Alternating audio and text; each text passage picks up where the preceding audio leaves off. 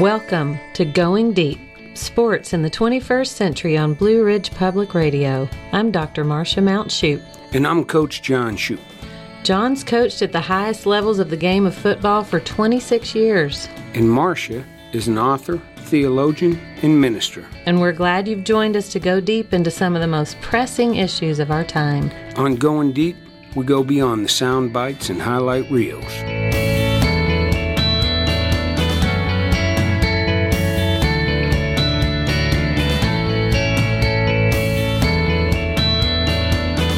This episode of Going Deep is divided into two halves.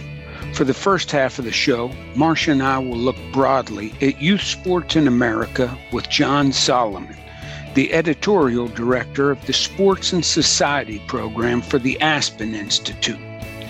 The second half of the episode, Marcia and I will dig deeply into the youth sports scene here in Asheville. Our guests will include Michael Patterson, Tamelia Thompson, and Kim Kennedy from the City of Asheville Parks and Recreation Department. Let's start with John Solomon from the Aspen Institute.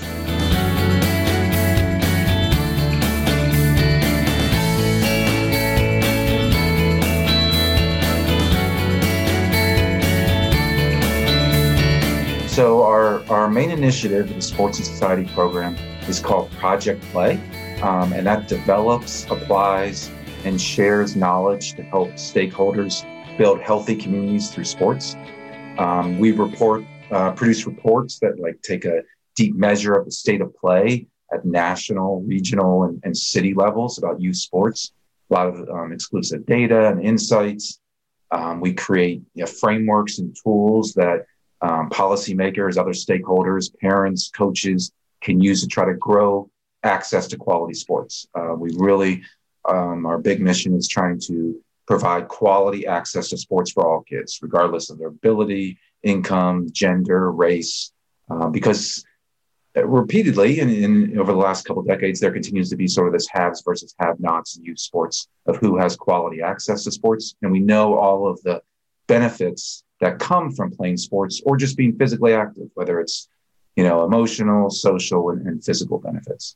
I was wondering if you could talk a little bit about, I think within the Project Play initiative, the idea of free play versus everything that seems to be hyper-organized, from parents scheduling play dates with their kids to micromanaging, athletic teams even at the age of 4 or 5.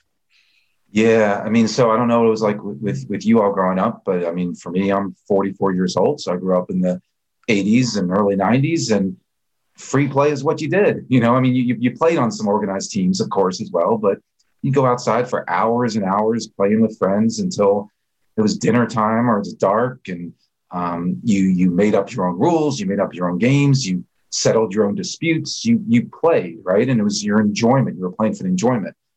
What's happened in recent years, and it's been an ongoing pattern, and it's not just sports, but is that a lot of kids' lives are very structured. That includes organized sports, but it could also include academics, arts, music, what have you. So there's less and less kids playing outside and enjoying all those benefits, even though there's a lot of research showing that it's incredibly important for kids to just play on their own and play on their own terms, because then they find a love and enjoyment of sports on their own.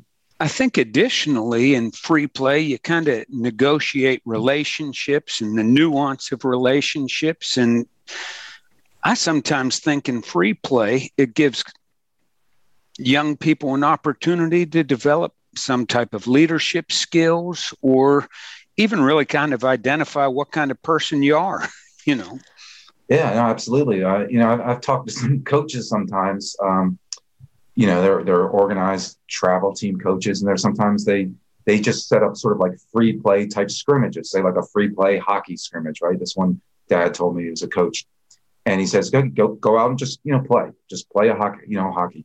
They didn't know how to go out and play, right? They didn't know, they needed help. Okay, no, here's what you do.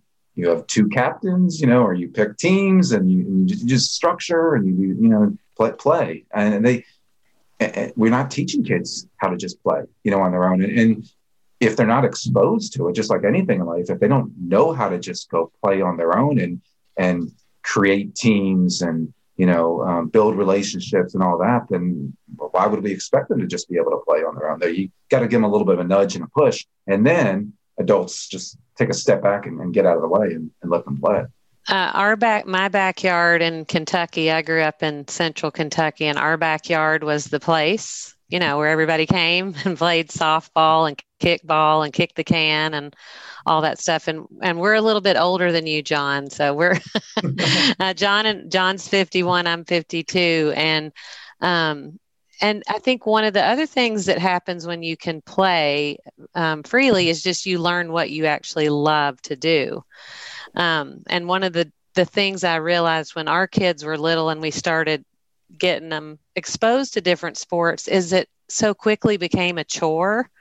You had to have all this stuff. You had to be there at a certain time. You had to, there were all these games and you couldn't do anything else. And it just very quickly becomes pretty intense. And our son plays rugby, which is not as Americanized. And I really noticed that a lot of those practices when he was little were just a lot less structured. He'd just get there and just boom, just run out there and they were just playing and he just loved it. And I wonder if you kind of understand and have an understanding of the whence of this trend in America. Is it the commodification of sport? In other words, is it a way to generate profit from sport, from families, or is it, kind of follow the trajectory of parenting in general, which is kind of more like, into the weeds and details. I know things about my kids my parents still don't know about me when I grew up. Yeah, it's a little of both. So, taking a step back, I think this intensity of youth sports and becoming this, it's a multi-billion-dollar industry. Let's make sure we understand that it's not all of it is very highly commercial, but there's a lot that is very profitable. There are a lot of people who are making a lot of money off youth sports that people may not realize. They're, coaches or club directors, and some of these people sometimes are making six figures, or tournament directors. So there is an incentive for them to play as many games as possible, as many tournaments as possible, to get back onto the field as quickly as possible during COVID, even if maybe we shouldn't have come back as quickly as we did in some cases. So this chase, this intensity kind of has been going on for the past couple of decades, increasingly, probably more and more, because sort of the chase for the college athletic scholarship and this belief, I think, by a lot of parents and a lot of well-intentioned parents that they want to give their child the best opportunity, to succeed. And I actually don't typically fault most parents for this. There are some of the crazy parents. We all hear those stories, but I think most parents are actually pretty sensible.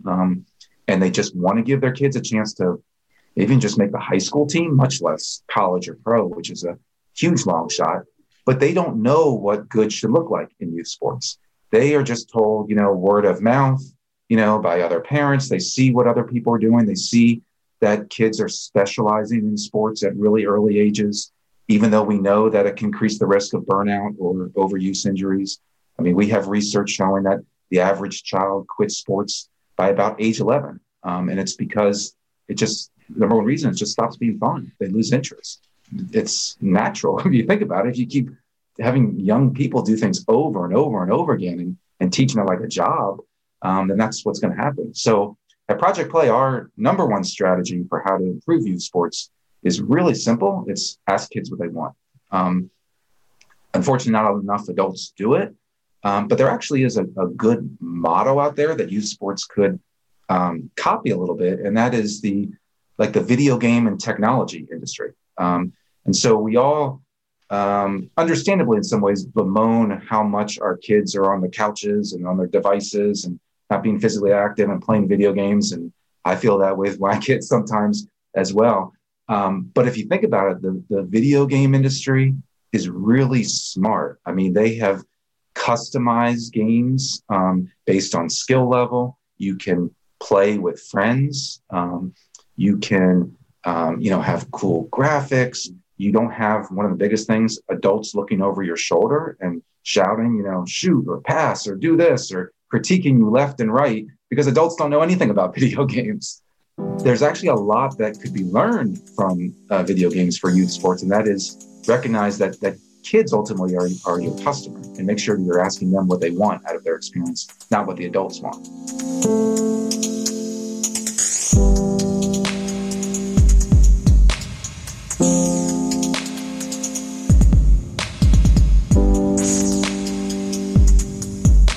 There's obviously good sports programs and there's bad sports programs. There's good coaches and there's bad coaches. And in his audiobook, Playing to Win, Michael Lewis, the writer who wrote, Moneyball and The Blind Side, he compared the travel sports market to a market for addicted drugs. And there's really no consumer index report for all these different travel teams. The consumers, parents and children, can use to try to make decisions about which team is the best, which sport is the best. Can you help our listeners here in Western North Carolina as well? I know a lot of them navigate that kind of path. Yeah, no, it's really difficult because youth sports, like to your point, is so fragmented in the United States. We're a rare country, at least among some of the more developed countries in the world, that doesn't have a sport ministry, that a top-down approach from like the federal government that, gives you some basic principles or goals and sets the agenda. Now, there are pros and cons of sport ministries because we've seen some countries do it pretty poorly, in times and create, real issues as well. But because it's so fragmented, everyone's just sort of on their own, and there's not that cohesive nature. What we're gonna be releasing in August is called a Bill of Rights for children in sports, and so the Children's Bill of Rights in sports will set out basically about like 8 basic principles of the rights for children to play sports and what that means and what that looks like, and then sort of trying to get some momentum around having organizations around the country, having coaches, having, grant makers really use these rights as criteria and building in of what their experience should look like for children. You also are starting to see a little bit, and this is coming out of the pandemic, some states are proposing some bills around commissions or task force related to youth sports. There was one proposal in Massachusetts about creating a task force because there was a major travel sports company that went under during the pandemic and cost a lot of families a lot of money, who couldn't get, refunded and didn't have the experience. And so they're going to look at, some of the, potentially, if it passes, some of the business practices and some of the issues to provide better experiences. New Jersey, has there's a proposed bill as well that's exploring this. So it will be interesting to see if government, plays more of a role in this moving forward. That's interesting. And again, kind of paralleling with collegiate revenue sports and the more government, kind of say so about name, image, and likeness and things like that. Can you say a little bit more about the Bill of Rights? How is that being generated? Who's being involved in that process of generating that document? Yeah. So we have some people related to who have experience in what United Nations has done with Bill of Rights and human rights. We're going to release it all around August 12th, so there'll be a lot more information at that time. But it's been about a year-round process, and we talked about it at our Project Play Summit last fall and had some speakers. And it's been a collaborative process with some experts in the field to sort of hone in on, what are the key things. And then there will be some major organizations and some athletes who are going to be, promoting it as it goes out the door. So, yeah, we're looking forward to it. So I wonder, as that is generated, I mean, John coached football for a long time, and those athletes, you can kind of see as they're growing as little ones, like, oh, that kid's gonna get pretty big, or that kid's, pretty fast, or or whatever. And the kind of early ways and early kids can be really young in basketball and football and already get exploited by some of the leagues. And I wonder if the Bill of Rights for Children in sports takes into account that certain groups, i.e. communities of color, where the narrative is the way you make it is, you become a really good athlete. Is there attention to the fact that those communities are more impacted the more commodified sports becomes? They become commodified at earlier ages as children. Yeah, no, it's a good thought. I mean, you're absolutely right that's that is an issue because there are some kids who their belief also is that the way they make it in life is only through playing sports. And then that's the only path to getting a college scholarship, to getting a college education, to getting out of what can be a very difficult life if you're in a low income community, if you're in a community that has violence. So absolutely, that's definitely an issue.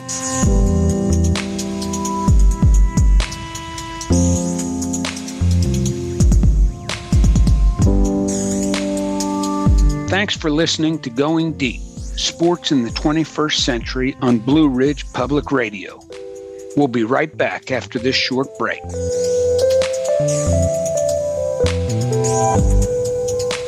Welcome back to Going Deep, Sports in the 21st Century on Blue Ridge Public Radio. The cost sometimes of these leagues and the travel of these leagues as young as 5 and 6 year olds having to travel can eliminate a pool of people that may not have resources to pay for those. And I think that's been an eliminating factor to a huge pool of athletes, or a reason that some young athletes have given up on a sport. Yeah, no, absolutely. We need more affordable, quality, community-based leagues. So again, going back to my childhood a little bit, when I was growing up, I think parks and rec departments were thriving a little bit more, and there were more local community leagues. You essentially played with the kids within your town, within your neighborhood. There were some travel teams, and I was even on a travel soccer team, but travel soccer, at least for me back then, meant I was just traveling within the Washington, D.C. area, and you did one summer tournament, a year or two out of state, a fun trip. Now, of course, it could be every weekend, or every other weekend you're playing travel sports. And so what's happened is it's taken away not just the money from the local community leagues, right? You're losing those fees because they're going to the travel sports. You're also losing the capacity, the people to administer and run these leagues in a quality way, or coach these kids and have the time to coach in a quality way. So it's created this, sort of haves versus have-nots in youth sports. And we have data showing that, kids who are about ages 6 to 12 who are in households of like under $25,000 play sports on a regular basis, far less than those in households over $100,000. And we have, survey results from parents during the pandemic showing that the higher income kids were playing sports more hours than the lower income kids during the pandemic. They have the resources, they have the ability to travel, they have the ability to buy equipment, they maybe have the coaching, that's needed, and the volunteers. And we believe it should be a fundamental right. All kids should be able to access quality sports. What's also happened with travel sports, and this isn't to say, I want to make sure I state this clearly, that not all travel sports is inherently bad. Like, there are a lot of people who have very positive experiences, and you build relationships that way as well.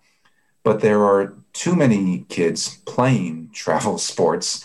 And then what happens is, one, their parents are spending a lot of money, and then some of these kids just can't play, right? It's there's a numbers game, and so they're sitting on the bench, and then the kids then may feel more pressure, or the parents feel more pressure because their kid's not playing, or the kid just loses interest as well. And if you have just one bad experience in sports, you may quit. That may be it for a child. So some of these kids in travel really probably should be playing a local, more affordable, less stressful, less expensive league, but we have to give them quality options as well, right? It can't just be, here's the local parks league, but maybe there's not good coaching, or it's not up to snuff of what they're really looking for. We need to sort of find that middle ground. So I'm assuming in some of the major travel sports that impact kids, like soccer, there are like national accrediting organizations or something for coaches. And I'm just wondering, are there some sports that are doing a better job at the travel scene than others? Yeah, that's a good question. I don't know. I could say one's doing better than others, but you're right that there are some accrediting organizations, right? Like national governing bodies say, like all of them, I think, pretty much have like accrediting organizations. You can get certified. Now, getting certified, it's like, then what, right? So does anyone on the ground check to make sure that you're certified, right? And then it's proper certification. Are they trained in the right key competency areas? Meaning, say concussions or head injuries, depending on the sport. Basic, CPR, first aid, and increasingly, what we'd like to see more is just basic training in mental health and just understanding how to relate to kids and talk to kids. And it's challenging some because a lot of coaches, of course, are volunteers, and you only have so much time in your schedule, and they're already giving a lot of time to it. But we have to find a way to make sure that coaches are relating to kids and that they're helping to grow their social and emotional development, not just their on-the-field skill development.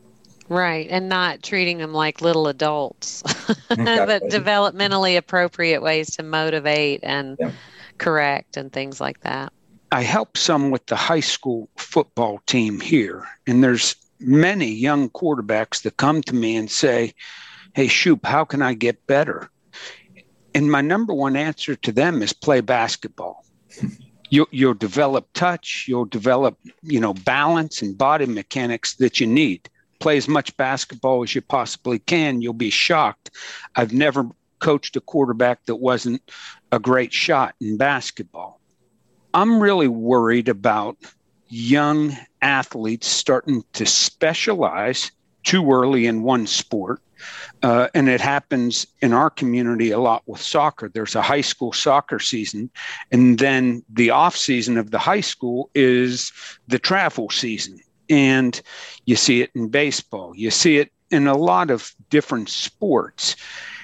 At what age would you advise a young athlete to start specializing?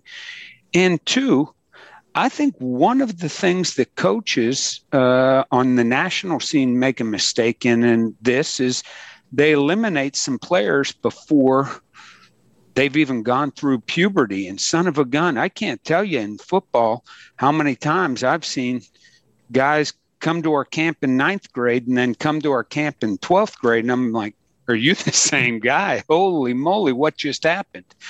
Yet youth sports might eliminate those guys a little bit earlier. So if you could talk about when specialization would be good and how coaches can create opportunities for those late bloomers. Yeah, you're absolutely right. I mean, think about Tom Brady. He didn't start playing tackle football till high school. I believe it's right. Like 9th grade. There's so many stories like that. The right age to start specializing. Personally, I tend to think just keep playing the sports you love for as long as you want to, as long as you love, like all the way through high school. I can start to understand a little bit more once you get into high school, maybe cutting those numbers down a little bit. Maybe you're starting to specialize in high school if you're really serious about it, and but there's so many benefits to playing multiple sports. And I mean, John, to your point, you know this, but there's so many college football coaches who they look for multi-sport athletes in high school. Urban Meyer and Dabo Swinney and Nick Saban, and a lot of these coaches have talked about it for many years. One, because they're not just putting so much wear and tear on their body doing the same movements all the time. Two, it can create different types of physical skills and development of To your point, playing basketball, you're moving your body in different ways and with your feet, in different ways. It can create new leadership skills, or even humble you a little bit, right? Maybe you're not as good in basketball, but you're the star football quarterback, but it lets you see things through a different viewpoint. We actually created a website, and it's called healthysportindex.com a couple years ago, in which we evaluate the most popular high school boys and girls sports based on 3 areas of physical activity. And we use data and we used expert analysis on this. We looked at the amount of physical activity for each sport. We looked at the injury rates for the sports, and we looked at the psychosocial benefits of each sport. And then so we sort of ranked them, and it lets people sort of choose and look, what's the best fit for my child? And then on each of those individual sport pages, it gives you recommended sports that you can play in addition to being your primary sport. So, for instance, for football, we're talking about football. We had Oliver Luck. He was the XFL commissioner, former NFL quarterback, Andrew Luck's dad. He recommended, hey, here are some complementary sports for football if this is your primary sport. And he mentioned, basketball, wrestling, soccer, lacrosse, track and field, right? These are other sports that you can gain different skills from. You can, rest your body, in some ways. And we did it for all of these sports that you can look at. And, Kobe Bryant, before he passed, offered recommendations for basketball and soccer, being one of them. And he's this great basketball player. He grew up playing soccer, over in Italy. Was amazing. And for coaches to do this, I think they have to, just sort of take a step back and recognize the big picture and be a little humble and know that it's okay if you let someone go play somewhere else. If they really love your sport, they're going to come back to your sport. And if they don't, that's okay too. They should do what they want. I think more youth sports leagues and coaches should provide materials and information of other sports they can play and just be more intentional about it. Say, particularly it could be any sport, but say baseball, which is year round for so many kids, and soccer often is year round. You could say, all right, look, you do need some time off here for a couple months in the summer. Why don't you go play this? And here's a local league where you can sign up for, or I know this coach, or I'll make this connection. And here's why it'll be helpful. Explain the why, as well to kids and to parents. And parents have to hear it as well, because parents are often on that rat race, trying to get their children ahead. They may be the ones that need to hear it most of all. Indeed.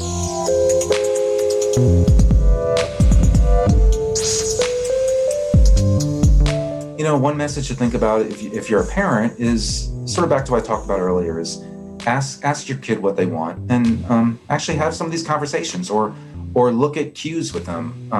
Maybe there's a particular sport they don't like and they're getting frustrated with it. And it's okay if they take a break, from that sport and maybe try something else. Maybe it's just going back to free play and playing with friends, or maybe it's a non-traditional sport too. We talk a lot about, the main sports, football, baseball, basketball, soccer.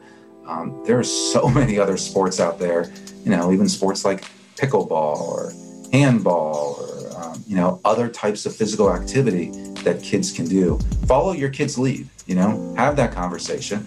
And then as a parent, sometimes if your child is really miserable over a sports experience, maybe ask yourself a little bit, am I a part of this in any way? How can I make this a better experience? Do I need to take a step back? And then ultimately, I think kids will go where they want to go. If you let them. We don't want to strap them down to just playing, a particular sport if they don't want to. Amen. Marcia, anything? No, it's really good stuff. It just, I really appreciate the intentionality of the effort, and I do look forward to seeing the Bill of Rights and just how it kind of hits the ground, giving people a framework and some language as they think about the way their sports leagues are operating. Thank you so much. Well, thank you. Thanks for having me.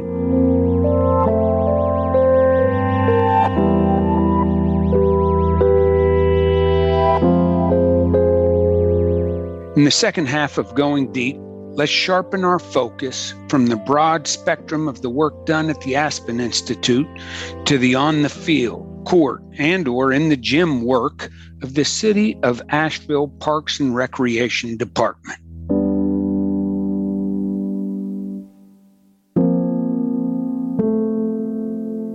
My name is Michael Patterson. I've been here for almost 2.5 years, going on 3 years in December. I'm in charge of the adult athletics with our athletics department. I do a lot of work with our rec centers, actually, going in, helping them with programs, but also doing some community outreach and working with a few of our user groups. I'm Kim Kennedy. I've been with the city about 16 years now, and I'm the facility manager over at the Stevens Lee Recreation Center.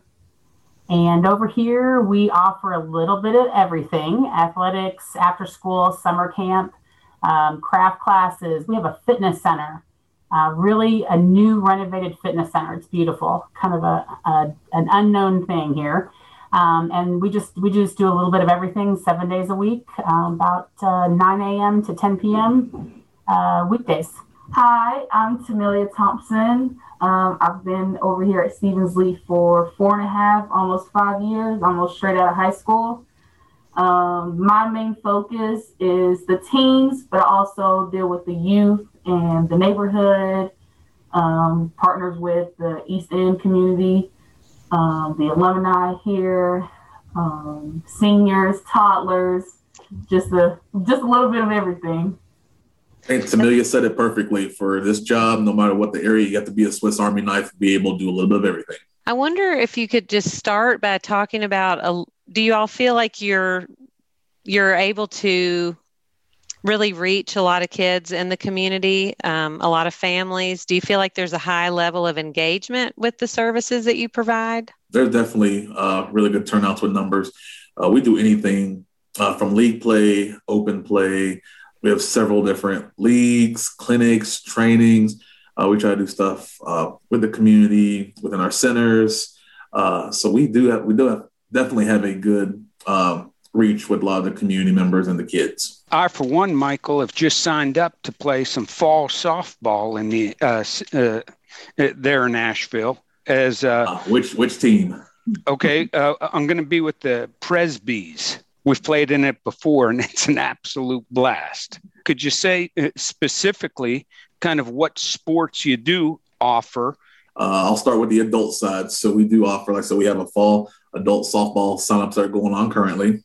Glad to have you out there on Tuesdays. We're definitely gearing up for that. Different seasons of adult softball. We do volleyball, indoor and sand volleyball, and some open play with that as well. We have a winter basketball league. This year, we actually did our first all-women's pickleball league at Oakley. We actually ran one at Stevens Lee when I first started working as well, doubles co-ed. But this one was really huge with our pickleball community. We also offer an adult flag football league during the wintertime. And so with our youth, we have, from now until the end of the year, we have our youth baseball league, our winter basketball league.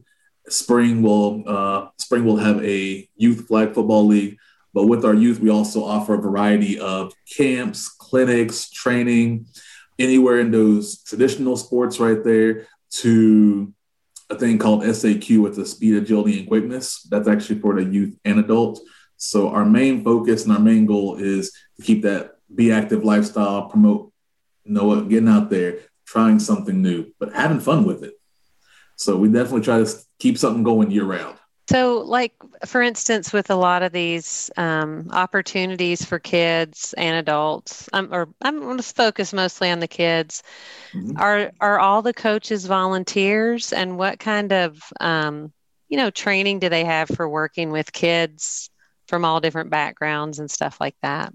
Yeah, so our coaches are volunteers. Even with, I'll start with our leagues. So our leagues, our coaches are volunteers. But with some of our clinics, we actually do. Sometimes we run our clinics ourselves. But going back to the Swiss Army knife, being able to do a little bit of everything. Sometimes we have people at the rec centers or within our own support staff that are able to help run some of these camps and clinics and trainings. Because we have a lot of resources within us. And when it comes to coaching, a lot of them are volunteers. But when it comes to our clinics, we do sometimes have some community support. This Wednesday coming up, we have our last sand volleyball train and play. It's actually the first time we've actually ran it. We had a very large population of middle school girls volleyball, and they're interested in getting some time before their season. So we actually had one of the local coaches reach out to us, and we've been running strong between 30 and 40 kids every Wednesday at Carrier Park. That's been going on since the beginning of summer. It ends this week coming up, but like I said, it's that community involvement. We definitely have several coaches, and a lot of our coaches are returning. So a lot of them, they've already been through the process. They understand what our goals and objectives, and if anyone new that comes up, we try to give them some training right there, but also pair them up with someone that knows what they're doing as well. Could you talk a little bit about, in your opinion, what makes a good youth coach? Because we've all had good ones that have just made you love a sport. And frankly, I can remember growing up that have had some that made me think, I don't particularly like this sport so much anymore. Exactly. I definitely had a few of those coaches from kindergarten all through my college days right there. I've had some I've enjoyed, and there's some, it's like, whew, going back to mom and dad. But, what makes a good one in your mind? They need to be able to care. Some of the kids that come out, some are very athletic. This is an outlet for them right here. So being able to have good listening and communication, to be able to help that kid develop that foundation, because a lot of times at our recreational level, we're getting kids that are fresh and very new to a lot of the sports right there, no matter if it's someone in kindergarten or first, or sometimes someone picking up a baseball bat or a basketball for the first time in 4th or 5th grade. But having someone that's been able to develop that foundation for the kid, it's the same thing with a lot of our sports right there, with no matter if it's youth or adults, that foundation is really important. Being able to communicate, having some good skills to be able to talk at the kids level right there, get on one knee, find out, you know what, you might have made a bad play right now, but you know what, encouraging them right there, but also have a good communication with the parents. Good, the bad, the funny, the ugly, being able to have that open door with your participants and the families. We can go on forever. A coach, for me growing up, that was one of my superheroes right there. Right. There's a couple of coaches growing up for me that I still stay in contact today, because I still make mistakes. I'm not perfect, but I'm able to go back to my mentors and those coaches from back in the days. And the same thing they told me when I was 5, 6, and 7, they still tell me when I'm 37. So that relationship building right there is very important.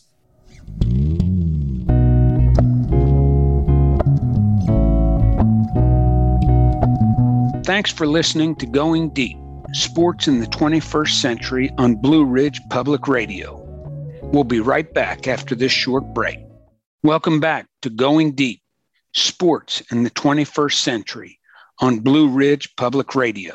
Sometimes coaches are like other parents, like other dads and other moms. Tamelia and Kim, I wonder if you would add anything to Michael's list about what makes a good coach for youth. I can say Michael kind of roped me in about 2 years ago being a youth basketball coach. And I think I was for like 3rd or 4th grade kids. I would say just patience. Like you said, just being patient with them, because a lot of them, they are new to the sport and their parents are wanting them to try something different or get them out the house, engaged. So yeah, patience, being able to talk to them, making sure to challenge them, making them feel confident in themselves. And even if in your head, you know, like, that wasn't right, making them feel confident, like, yeah, you did a good job. Like, next time, maybe try doing this instead of doing that. So, yes. Yeah. What about you, Kim? Anything you would add? I would just add, I think being present to when you're there. When you're coaching the kids, you're not on your phone. You're not dealing with something that you had an issue at work. You're present for the kids and giving them your full attention. A lot of these kids do not get enough positive adult attention. And so that's one, thing that's really important for a coach. Yeah, that all resonates a lot. And I think all of the things that you all said are amplified in COVID. Just that kids need more community, they need more connection, they need more attention, they need more play, they need more movement, they need more confidence. All of those things are just so heightened right now, and in all the different challenges that folks are dealing with. One of the things that's happening at the Aspen Institute, John mentioned that we had just interviewed someone from the Aspen Institute, is that they're going to be coming out this fall with a youth athlete bill of rights. In other words, just a list of things that, every kid should be able to have when they come out and play sports in their community. And one of the questions John and I asked is, were youth involved in coming up with that Bill of Rights? And he said that they actually weren't, that they had a lot of other experts and stuff. But I do wonder sometimes, like as a coach myself, I coach cross country and track, and was a runner all growing up and through college. And then, of course, married a football coach for years and years. Those players were part of our family. But if we ask the youth athletes themselves, what are the things that are most important to them? Sometimes the girls that I coach will just say, just being on this team. I just like being on this team. This is like a family to me. Like, this is like, these are like my people, they're coming here and we talk about our problems and we laugh and we work hard at stuff, but the team is what's most important. Do you all find that the kids are able to kind of build community with one another? Yes, for sure. When I was growing up, like I said, I played baseball, basketball, soccer, Parks and Rec level, travel ball, everything you can think of. And one thing that was instilled in me at a young age, well, there was three things, and I still live this very day, that music, food, and sports brings a community together. No matter what's going on in the world, the good, the bad, the violent, anything that's going on, those three things bring a community together. And then what we see with a lot of these kids, they already have family members there. They might have their little brothers or cousins, but families are also, for a lot of them, families don't necessarily have to be blood. A lot of them, those are those relationships that are built from a young age through sports, at the rec center, a lot of different team building. That's one thing I really love about the Asheville Parks and Rec across the board when it comes to youth. Their goals and objectives right there is bringing those kids in and building that confidence and teaching them about teamwork and sportsmanship. For a lot of these kids, this is a safe haven. When they go home, some of them don't know when their next meal's coming through. They don't know if they're going to have money for lunch or anything. There's several different things that are out there, and we see that on a daily basis. I think Kim and Tamika can definitely say this. Our jobs are 24/7. We can be at a store, getting our car washed, going for a walk at the park. Hey, Mr. Michael, or hey, Miss Kim, hey, Miss Tamika. It's a 24-hour, 7-day-a-week job right there. They see us out and about all the time. And you said it perfectly with the teamwork and building those relationships, building friendships and families. And it's amazing.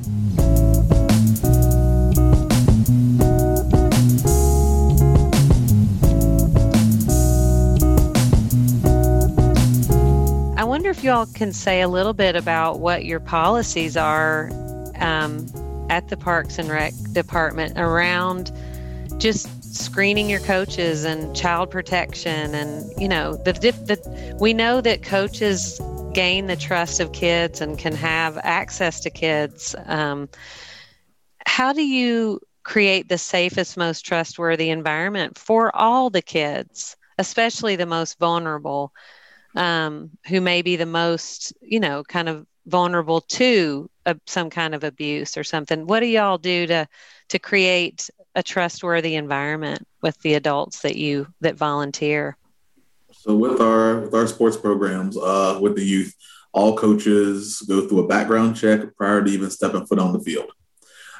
There is a coaches meeting prior to each season, going over our expectations, what to do, what not to do, how to deal with situations. But we also make sure that there's plenty of staff on site as well. We just don't have a league where we just get everything organized, throw everyone out there, and it's just them. So we make sure that we've had several meetings with the coaches, keep an update between emails, texts, phone calls, being open for conversation right there, not only for them, but for the players and for the parents right there to make sure they have a great but safe experience. We do field checks. So as coordinators, we do field checks, especially that first few weeks and those last few weeks, but we always have multiple staff at the facilities as well, just in case if something does happen. Well, I absolutely love the idea of organized teams,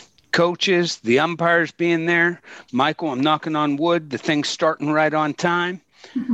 One thing that I think is really important for youth as well is just free play, where it's not always organized by an adult, but kids kind of organize it themselves. And I know the city of Asheville Parks and Rec has many multiple after-school programs that are listed for preteens and teens in this fall. And I was wondering if you could talk to us a little bit, perhaps we'll start with you, Tamelia, about the idea of just free play and, well, there's certainly being some eyes that are supervising, but letting some kids figure some things out. Of course. I would definitely say here at Stevens Lee, since I've been here working with the teams, I always allow them the opportunity to voice their opinions and voice what a day looks like for them, so that, you know, if they want to go outside or if they want to go what we have as a team room, if they want to go in a team room and play video games or pool, or if they want to have, you know, a fundraiser to raise money for them to go to Fun Depot or go bowling, that they should get that opportunity, because it's like you said, it's also a learning tool for them to learn a sense of responsibility. So I'm allowing you the chance to have a say-so on what things may look like, so that, you know, if something happens or something was made or a mistake was made, that they're able to take that responsibility and mature and grow into a young adult. Kim, do you have anything you want to add to that? Thank you, Tamelia.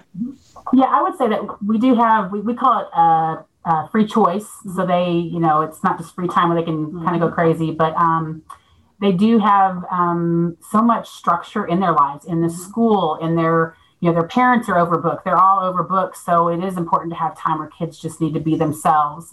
And what I've noticed, and Tamelia probably has seen this as well, is we have teens and youth here. We'll see the teens kind of being little mini coaches to the little kids, like teaching them how to play basketball and, you know, teaching them how to do soccer the right way and things like that. So they're kind of starting to get a little structure even in their free time with the other kids, so that you feel like you're doing your job right when you see something like that. But they need time to unwind and kind of just not have to be kids. Yeah, just to be a kid. And what does it mean to be a kid? It's not coincidental then that I would imagine, Tamelia, that you were perhaps once a youth who then was a teen and started coaching players, and now all of a sudden you're working for the Parks and Rec yourself. Those are opportunities, I think, that you give young boys and girls to be leaders and to mentor even younger children than them. And my experience has been similar. They just love it.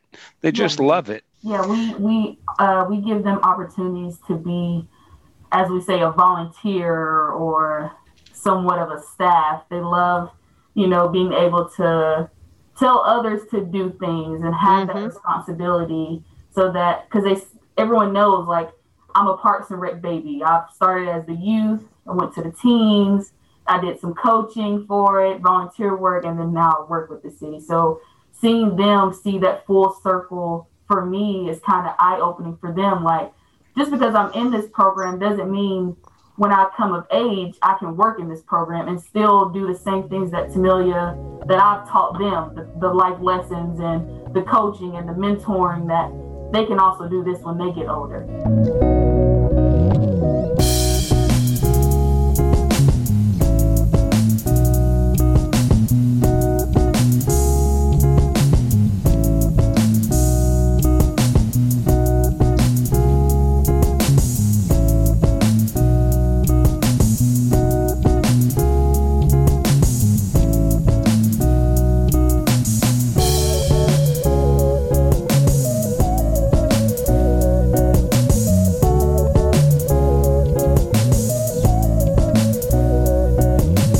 One of the trends in children's sports and in youth sports is, of course, this rush to specialize, this rush to, like, my kid only plays this sport and we're on every travel team and they're going to get a scholarship, and just all the stuff that pretty quickly takes the joy out of sports and turns it into like a job almost.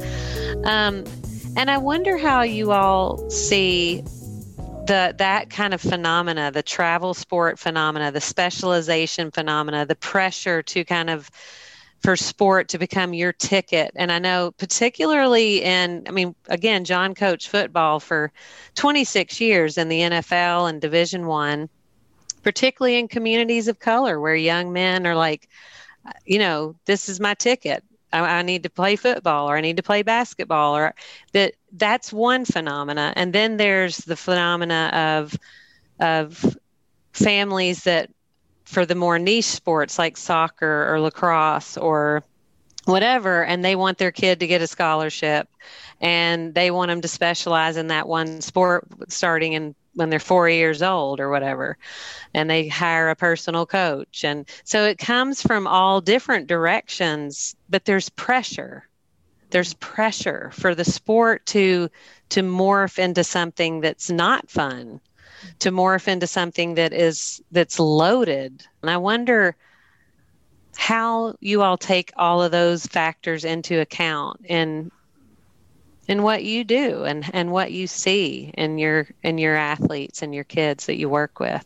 Yeah. So one thing that we try to do is be open and diverse with our clinics and our trainings.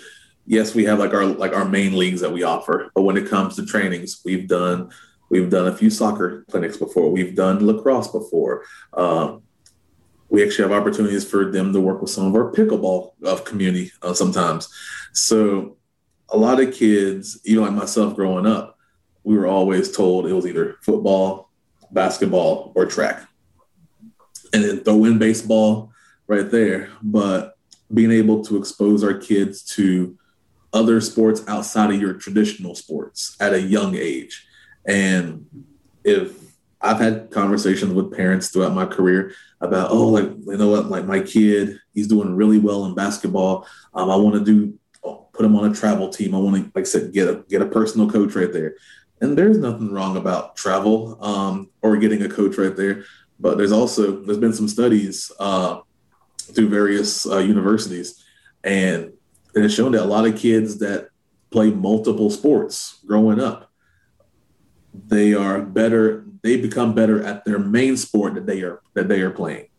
Their grades actually do get a little better because they're being active throughout the year and not just the one, but they're not getting burnt out. And that's the main thing right there. If you get someone that's playing the same sport, no matter what sport it is, every day, year round, a lot of those, that's why we see a lot of drop off with that middle school right there. They're so burnt out by the time middle school rolls out, then they don't want to play. It's not fun. I tell people that the first three letters in fundamentals, fun.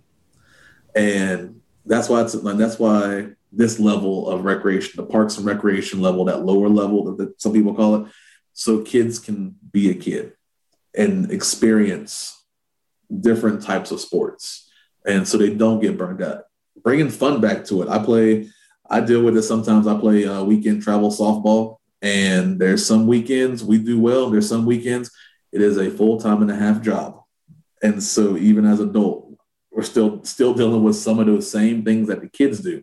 So feeling the pressures as an adult, I can just imagine, or can't even imagine, what a kid's going through between dealing with mom and dad at home, having to do what they need to, get on the bus, have school, nothing but structure, get off the bus, and all of a sudden it's practice, then doing homework and repeating that 5 to 7 days a week. That's a lot. It is not easy to be a kid these days. It is not easy.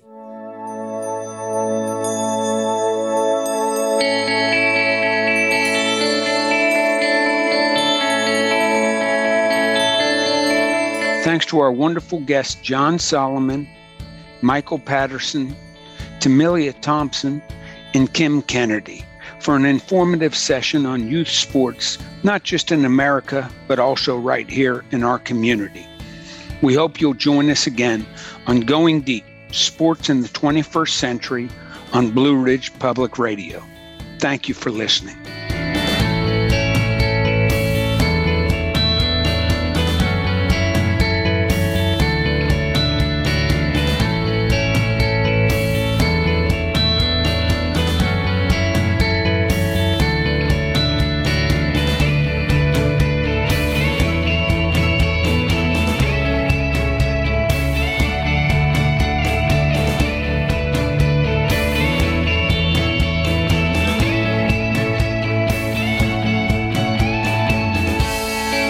You've been listening to Going Deep, Sports in the 21st Century, from the studios of Blue Ridge Public Radio, NPR for Western North Carolina. Tell us what you think of the show by emailing us at goingdeep@bpr.org. Make sure to like us on Facebook and follow us on Twitter at Shoops Going Deep.